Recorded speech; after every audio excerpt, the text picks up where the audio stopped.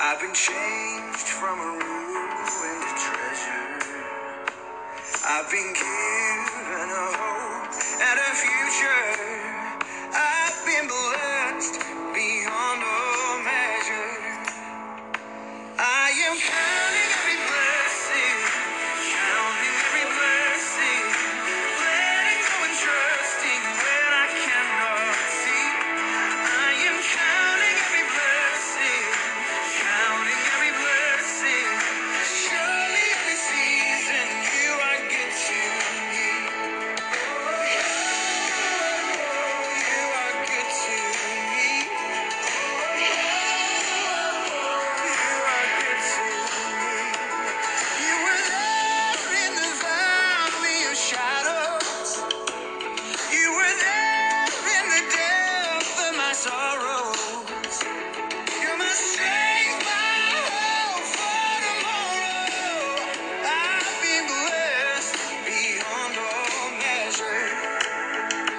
I am counting every blessing, counting every blessing, letting go and trusting when I cannot see.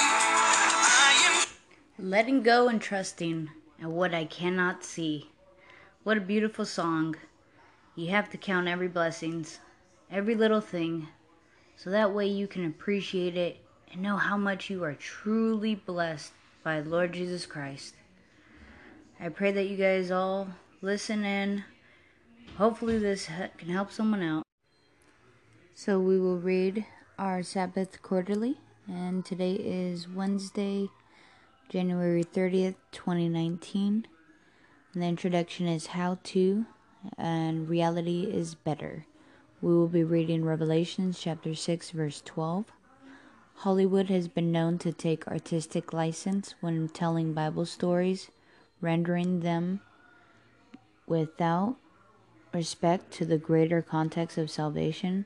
Chapter 6 of Revelation in particular has suffered from this unfortunate reinterpretation.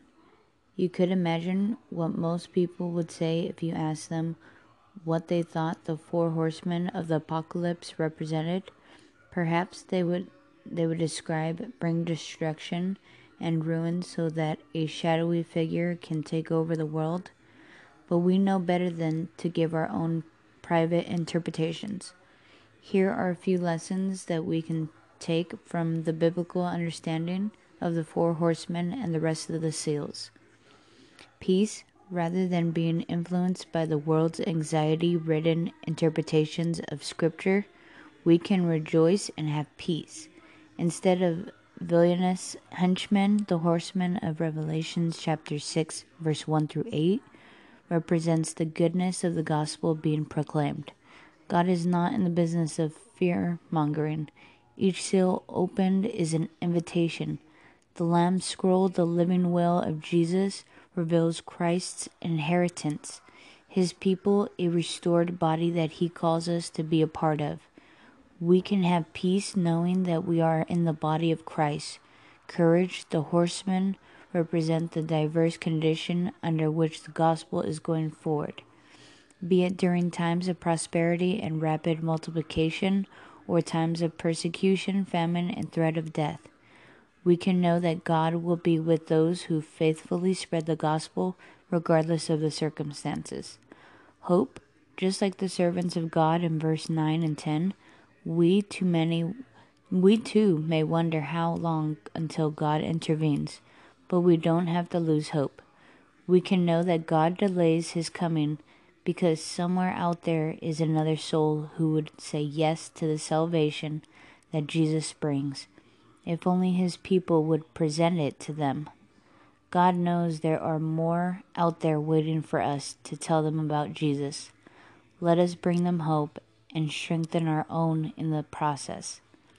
As we approach the final moments of this world's history in the sixth seal, we must hold on to the faith that Jesus gives.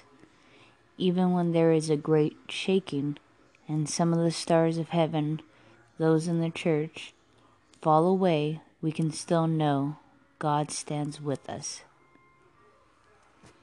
That was today's Sabbath quarterly lesson.